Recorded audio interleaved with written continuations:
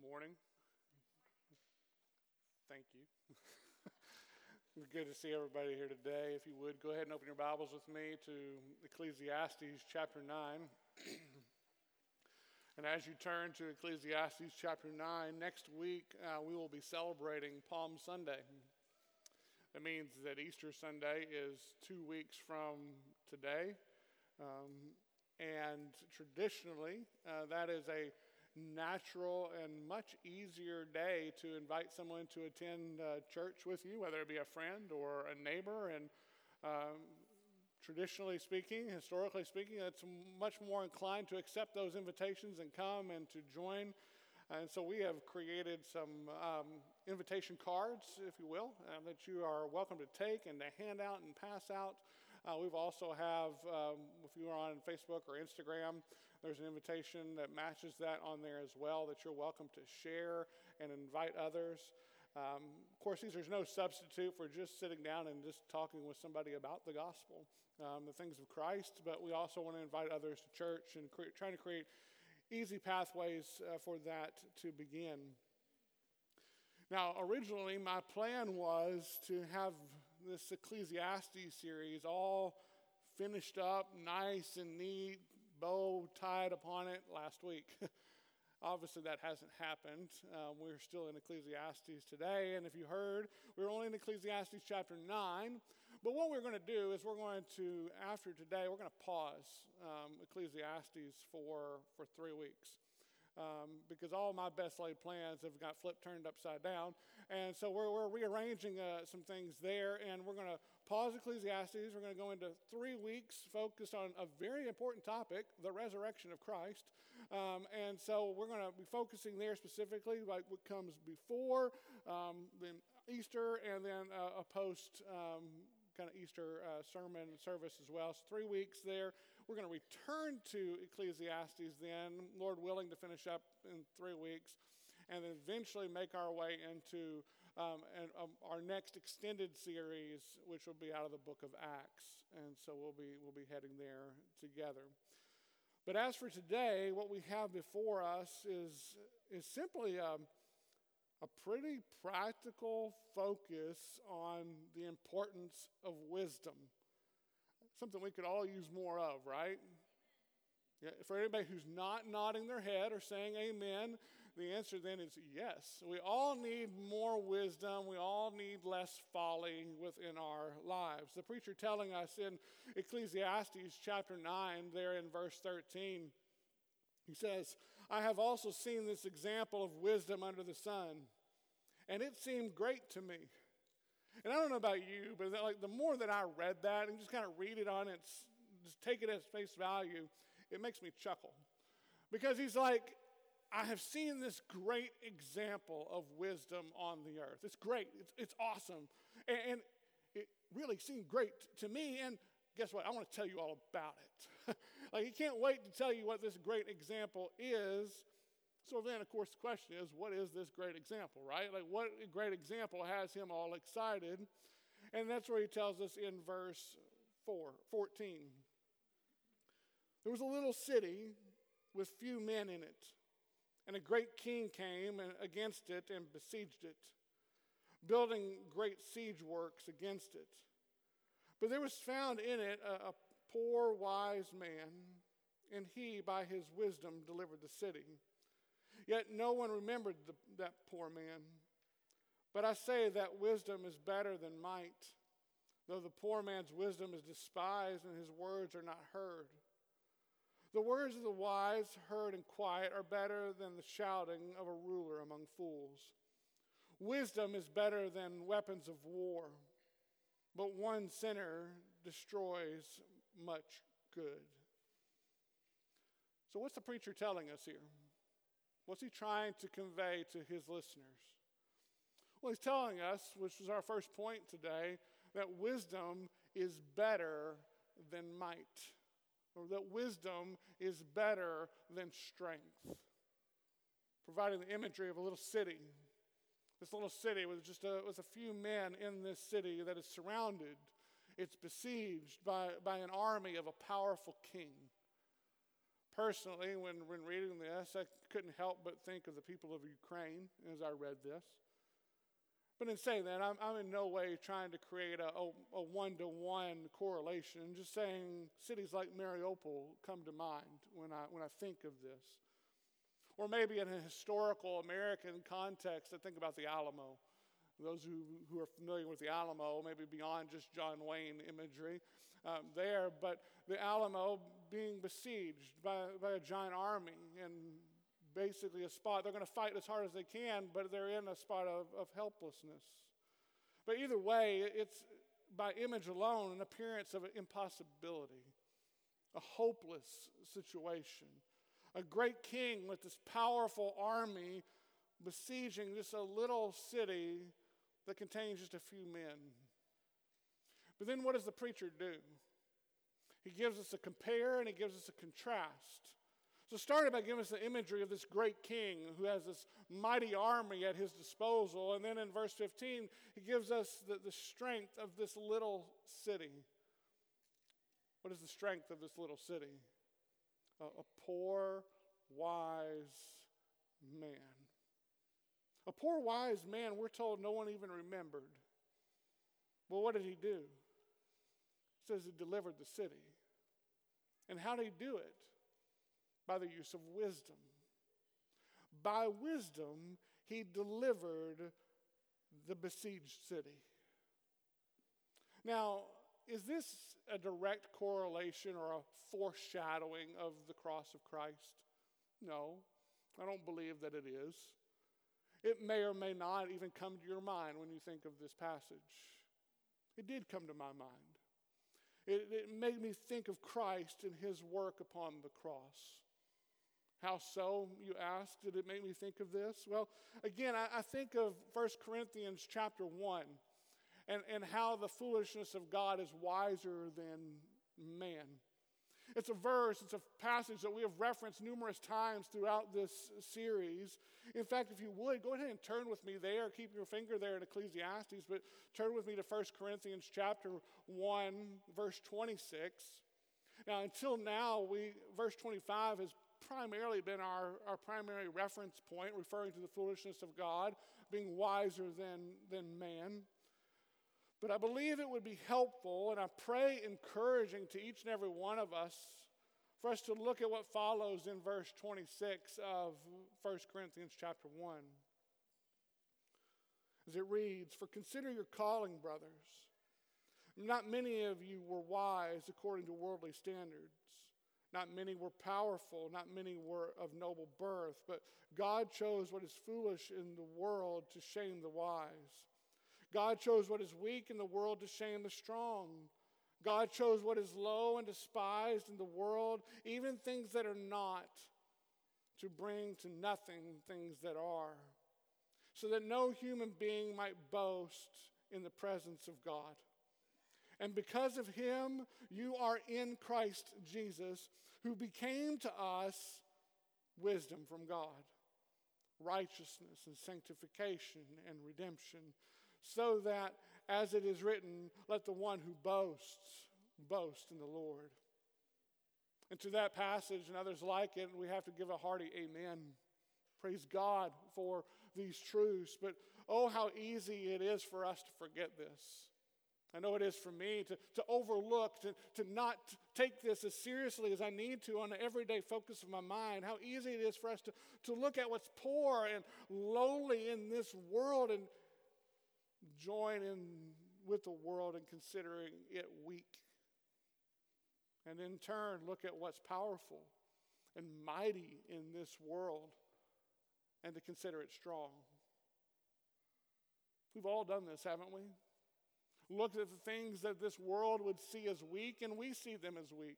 To look at the things that this world would see as strong, and we value them and see them as strong. We all have been there. Of course we have. But back to Ecclesiastes chapter 9, verse 16. And he says, "But I say that wisdom is better than might. Though the poor man's wisdom is despised and his words are not heard. The words of the wise, heard in quiet, are better than the shouting of a ruler among fools. Wisdom is better than weapons of war. some very big words here on the importance of power, on the importance of wisdom. Just the imagery alone, again, is that wisdom is better than weapons of war. A statement like that can leave us being like, seriously? Like, you really? Like, weapons of war, wisdom, more, stronger, better than this, wisdom better than that? And yes, I know that modern weaponry did not exist then. So no, the preacher himself, as he wrote this, was not thinking about a nuclear arsenal. He was not thinking about cluster bombs. But understand this.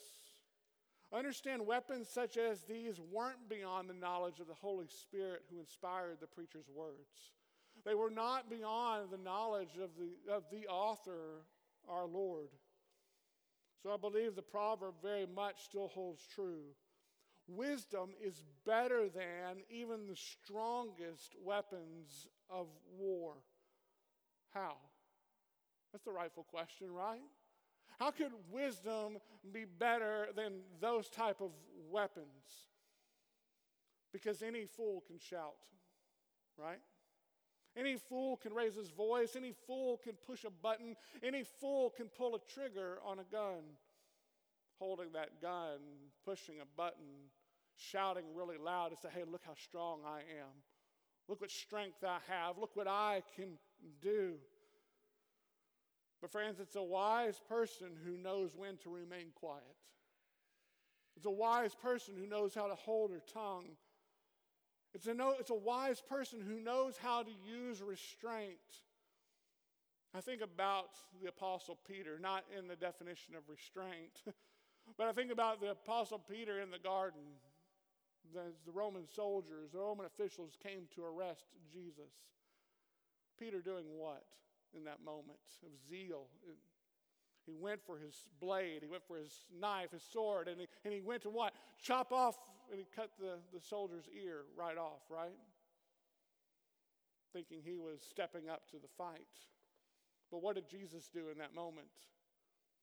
No. It's not how it's going to be. It's not how this is going to work. It's not how this is going to happen. And then Jesus proceeded to heal the man's ear, and then was taken off and led to trial by his accusers. He was oppressed. He was afflicted.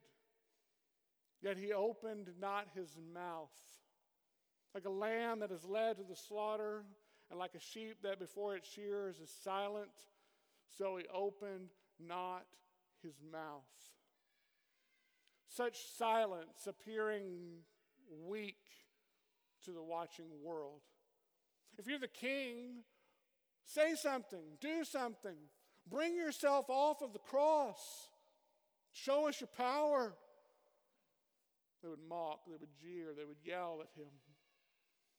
But oh, the wisdom of God, more powerful than any weapon of war. Such wisdom encouraging us to look to Jesus first as our only hope in life and in death. And friends, I ask you this morning a very simple question. Are you trusting in Christ, looking to Christ as your only hope in life and in death? If not, you are on the path of folly. If you are, praise God, continue to walk the path of wisdom. As that would also encourage us to look to Jesus as our example and to follow him. Want to live wisely? There's only one way to do that. We must follow Jesus. Dig deep into his word. See it for what it says and then do it. Trust his promises to be true, no matter how foolish they may appear to the watching world, and to follow Christ no matter the cost. That's wisdom. But then notice the verse 18, how it ends. Yes, it tells us how wisdom is better than weapons of war. But then it says, but one sinner destroys much good. What does that mean exactly? Well, it means, our second point, a little folly outweighs wisdom. A little folly outweighs wisdom. Now, let me be clear on what this means. Not at all saying folly outweighs wisdom in importance or even power. That would be a contradiction to everything we just talked about. But think Adam and Eve and their one sin, or how one sinner destroyed much good. Didn't take a lifetime of sin or multiple sins to separate them or us from God's presence. Bring sin's curse upon all of creation. It took only one. It's the idea of you can do 100 things good. We've all heard this in one form or another. Like you do 100 things good, do 100 things well, but then one foolish act, one foolish word can ruin it all, right? Can bring it all kind of crumbling down. A lifetime of work ruined in a moment. Want to get more vivid? Consider the imagery that the preacher uses in chapter 10, verse 1, of how a dead fly makes the perfumer's ointment give off a stench. So a little folly outweighs wisdom and honor. That's a gross picture, isn't it? Like read that again and look at it. Dead flies make the perfumer's ointment give off a stench. It's just gross, like when we begin to think about it, because perfume itself is intended to do what? To smell good, to put off a lovely fragrance. But add dead flies to the mix, well, again, that's just gross. That's not going to be pleasing in any way, shape, or form. And in the same way, a little folly, a little foolishness, a little sin, oh, it's just a little, outweighs wisdom and honor, as it can quickly ruin everything you've worked so hard for. A reminder to each and every one of us to be consistently wise in how we live. That's the point of verse 2. A wise man's heart inclines him to the right, but a fool's heart to the left. Meaning wisdom goes one direction and folly goes another. And no matter how wisely we walk or try to walk, we're going to be continually tempted by what? By folly. Each and every one of us continually tempted by folly. Like we're walking, trying to do the right thing, to live wisely. And what's tempting us in every corner, in every direction? Folly. The foolishness. And it only takes one foolish act to ruin a reputation that we've spent a lifetime working for. Therefore, let us walk the path of wisdom at all times. Being thankful for the grace of God when we don't, but looking to strive to walk the path of wisdom, pursuing, as Philippians 4:8, you can jot that down in your notes, tells us, pursue whatever is true, whatever is honorable, whatever is just, whatever is pure, whatever is lovely, whatever is commendable. If there is any excellence, if there is anything worthy of praise, think about these things. That's the path of wisdom. But then verse 3, even when the fool walks on the road, he lacks sense. And he says to everyone that he is a fool. Meaning a fool will eventually show his true colors. One way or another, the fool's going to show his true colors. How? Because he or she doesn't consistently walk in whatever is true and honorable, just, pure, lovely, and commendable. Try as they may, the fool cannot keep silent. Try as they may, they cannot keep silent in terms of their words or their actions. As Proverbs 17:28 says, even a fool who keeps silent is considered wise. When he closes his lips, he is deemed intelligent. But the moment a fool's mouth opens, what happens? All doubt is gone. True colors are revealed. And you'll be like, yep, I knew it. That's exactly who he is. I knew it all along, because when the mouth speaks, the truth comes forth. And sadly, such foolish people often sit in some pretty important positions. But verse 4, if the anger of the ruler rises against you, do not leave your place, for calmness will lay great offense to rest.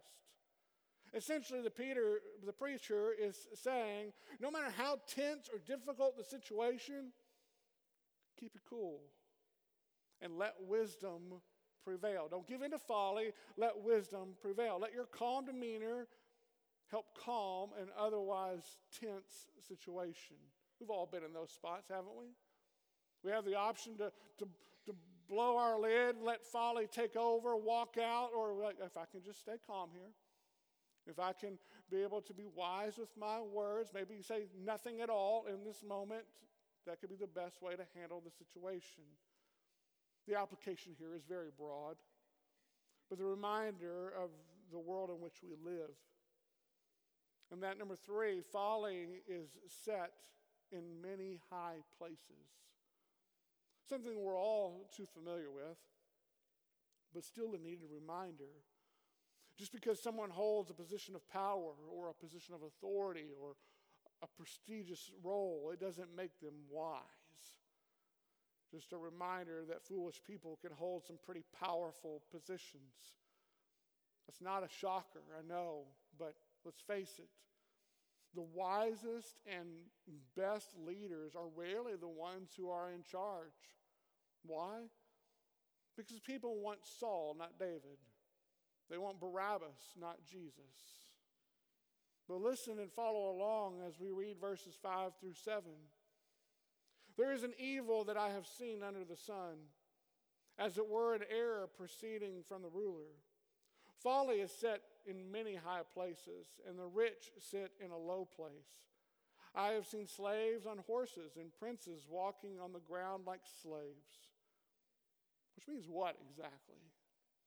Well, remember in verse 13 of chapter 9 how the preacher said, I have also seen this example of wisdom under the sun, and it seemed great to me. The preacher then giving an example of good wisdom extending from a poor man. Wisdom more powerful than any great king or mighty weapons of war, right? But here he says there is an evil. There is an evil that I have seen under the sun, as it were error proceeding from the ruler. Which is what? What is this error? What is this evil? The evil is essentially that this ruler, which could be in reference to any number of rulers, he or she has made or is making some pretty bad leadership decisions. How so? It gives us an example. By putting fools in high positions and rich in low places. To which some may be inclined to hear this and say, well, what's wrong with that? Give the poor guy a shot, right? Let him have a chance. There's nothing wrong with that if the poor guy is the one that's in the city that we looked at earlier, the wise poor man. You don't want a poor man who's not good with money handling your finances, right? But what we looked at here, that's not the point. The point here is if you're picking a team, well, you're going to pick a team to what? To win, right? If you want to pick a team of players, whether it's a sport or business or life or to lead a country, you want to pick a team that's going to succeed and run a country well. Are you going to pick those who are suited for the task? Yes. Not going to pick those who are not suited for the task, right? Well, one's a path of wisdom, one's a path of folly. You want to pick those who are suited for the task. So in this particular case, by putting the rich in a low place and a slave on a horse, while leaving a prince who's an expert on a horse left to walk, I'm just saying that's foolish leadership. That's not using the pieces well. You're not leading well. That's like picking your buddy to run foreign policy, and all he does is have a degree in Xbox. It's like, why are you going to do that for? That's just foolishness. And that's the point. The point isn't about rich or poor or princes or slaves. The point is that it's a great evil to have a leader who continually makes foolish decisions. All it does is hurt those that they lead. And it's an evil still to continually replace one foolish leader with another. But thankfully, Christ, our King, has no errors proceeding from him. No folly, only wisdom, only grace, Philippians chapter 2, verses 5 through 11, telling us, have this mind among yourselves, which is yours in Christ Jesus, who though he was in the form of God did not count equality with God a thing to be grasped, but emptied himself by taking the form of a servant, being born in the likeness of men. And being found in human form, he humbled himself by becoming obedient to the point of death, even death on a cross. Therefore God has highly exalted him and bestowed on him the name that is above every name, so that the name of Jesus every knee should bow in heaven and on earth and under the earth, and every tongue confess that Jesus Christ is Lord, to the glory of God the Father. So friends, maybe feeling discouraged by the rulers of this world, look to Jesus. Feeling discouraged by policies and things of this world, look to Jesus, who has been bestowed the name above every name, and to whom every knee will bow.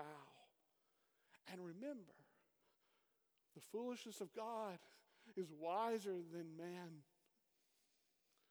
Remember, he alone is our only hope in life and in death. The wisdom of God, Christ Jesus. But now let us also remember that wisdom helps us in so many practical ways on this earth, does it not? Wisdom helps us to succeed and live, right?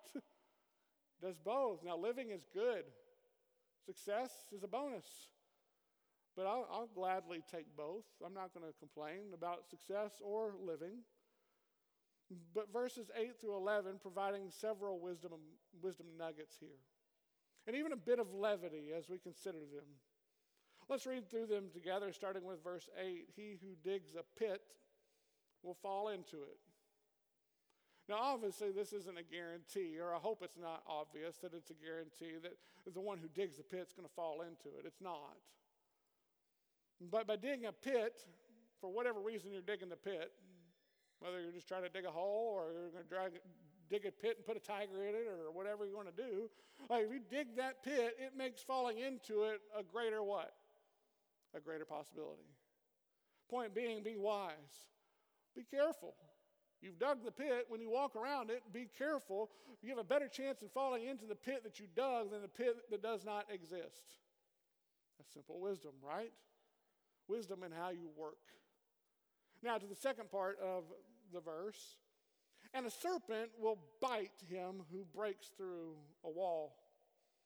Does this mean any wall you break through, there's going to be a serpent waiting for you on the other side to strike? I hope not.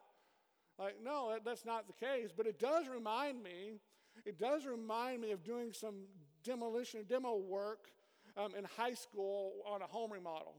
Now, me saying that one statement right there, for anybody who knows me in this room, Jeremy involved in a home remodel? Like you're like, but remember, any fool can sling a sledgehammer, right? And we had a group of us friends who had one of the families that we were close to was remodeling one of the oldest homes in our county. A home that had sat vacant for probably decades, and we were taking out a portion of an old wall. And when we did, I had my safety goggles on, I had my mask because of all the dust. We were all ready to go, and I bring back the sledgehammer, and I get to sling it through the wall. And the moment we did, what was waiting inside of that wall were a bunch of snakes. And they began to come out of that wall. And you know what I did in that moment when the snakes began to come out of that wall? I took that sledgehammer, and I brought it back, and I threw it down, and I ran out the door screaming like a prepubescent little boy. Like I had to get out. What's the wisdom in this?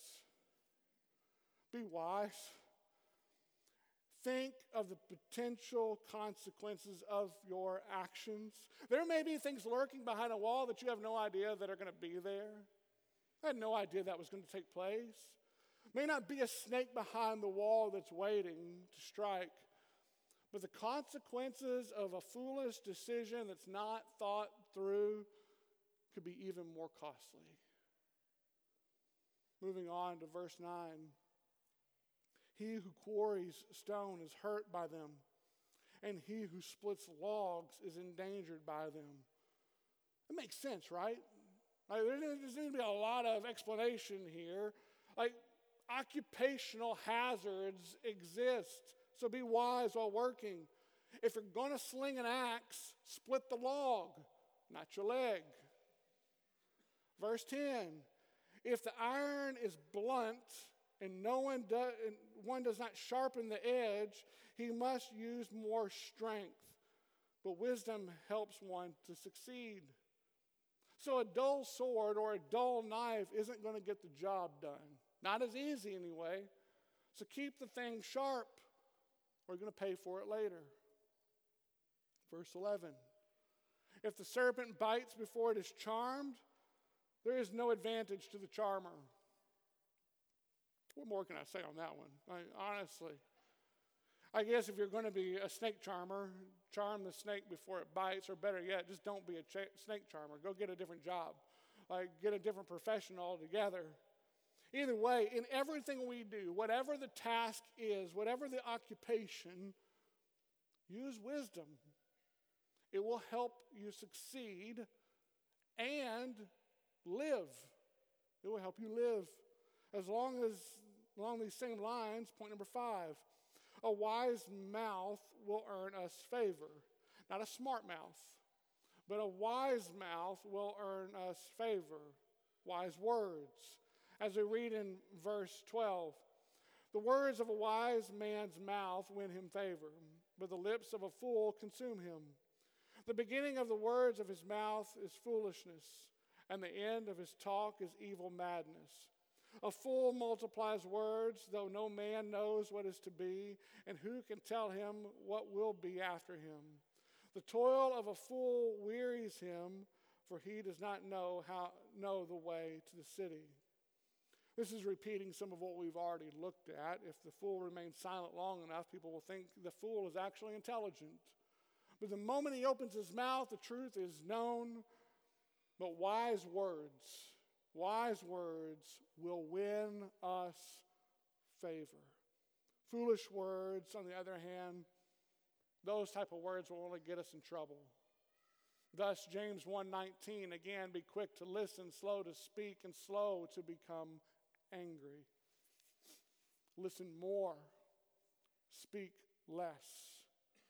And when we do speak, let's speak wisely. Which means, number 6, a wise person doesn't curse the king. Which just sounds obvious in that context, right? Or at least it should. If you want to live, don't be cursing the king. But we don't have kings and queens in our country, do we? We live in a democracy where it has become a national pastime to freely say whatever we want about our leaders, good or bad, and not think twice about it. But let's pick up in verse 16.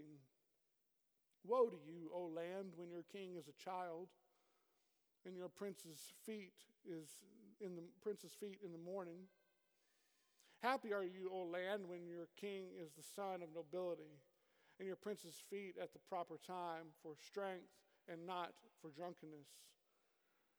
Through sloth the roof sinks in, and through indolence the house leaks. Bread is made for laughter, and wine gladdens life, and money answers everything. Even in your thoughts do not curse the king, nor in your bedroom curse the rich. For a bird of the air will carry your voice, or some winged creature tell the matter. Well, there's a lot packed in there for sure, but here's the gist. Woe to you, country, people, land, city, when your king is a child or acts like a child. Essentially, when your king isn't wise. Woe to you if this is the case of your leadership. But happy are you when your king is the son of nobility, or when your king or your leader is wise. when he or she walks with integrity and wisdom and maturity. But regardless of our thoughts here on this matter, bad as those thoughts may or may not be regarding leaders, the instruction here is do not curse the king, even in private. As Jesus tells us in Luke chapter 2, verse 2, nothing is covered up that will not be revealed, or hidden that will not be known. Therefore, whatever you have said in the dark shall be heard in the light, and what you have whispered in private rooms shall be proclaimed on the housetops. And I don't think this silence just applies to our spoken words here. But consider how many foolish and angry curses have been spoken on social media for all the world to see. Maybe in a moment of venting and frustration. Have any of those things actually ever changed somebody's mind? Has anyone looked at your snarky comment or somebody else's snarky comment on a Facebook post or Instagram or YouTube or whatever it may be? You know what? That fool has a point. I think that completely changed my mind on this. You're correct. No, the individual who posted it usually comes away feeling better about themselves, saying, ha, look, I got my point across. Look what I said. Look what I did. I told them. But a reminder for us to use every form of communication with wisdom, with intentionality. Sometimes less is more. Remember, your employers, young people, your future employers, a person of interest, are all going to be looking at everything you've ever posted online. Everything.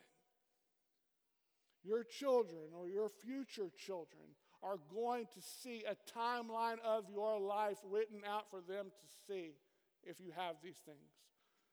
And the less you say, the less chance you have of being seen as a fool. Be wise with your words in any and every context. And as it applies to our leaders, remember, every leader we have is one we must be praying for, not cursing. But with all of this talk of leaders and wisdom, we are wise to remember that this world is not our home, and that Christ is our King.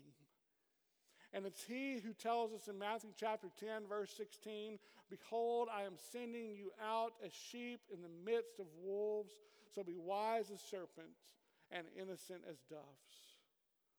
Jesus telling his followers as he sent them out into the world, telling us to be prepared to receive persecution, because it's going to come. Be prepared to stand before fools who will look to harm you. It's going to come. So be wise, not foolish. Remain above reproach. Don't tarnish years of good work with an impulsive or foolish action. People are going to say mean things about you. They're going to say mean things about your family. You don't walk on stage and smack them in the face. Rather, you turn the other cheek. As Paul tells us in Ephesians chapter 5, verse 15, look carefully then how you walk, not as unwise, but as wise, making the best use of the time, because the days are evil. And church, may that be our aim. To make the best and most wise use of our time and our words, letting our speech always be gracious, seasoned with salt, so that we may know how to answer each and every person with wisdom, with grace, with love, with patience, with kindness, because the days are evil. So let's stand out as salt and light in these evil days, not blend in with foolishness. Let's be wise. Let's pray together.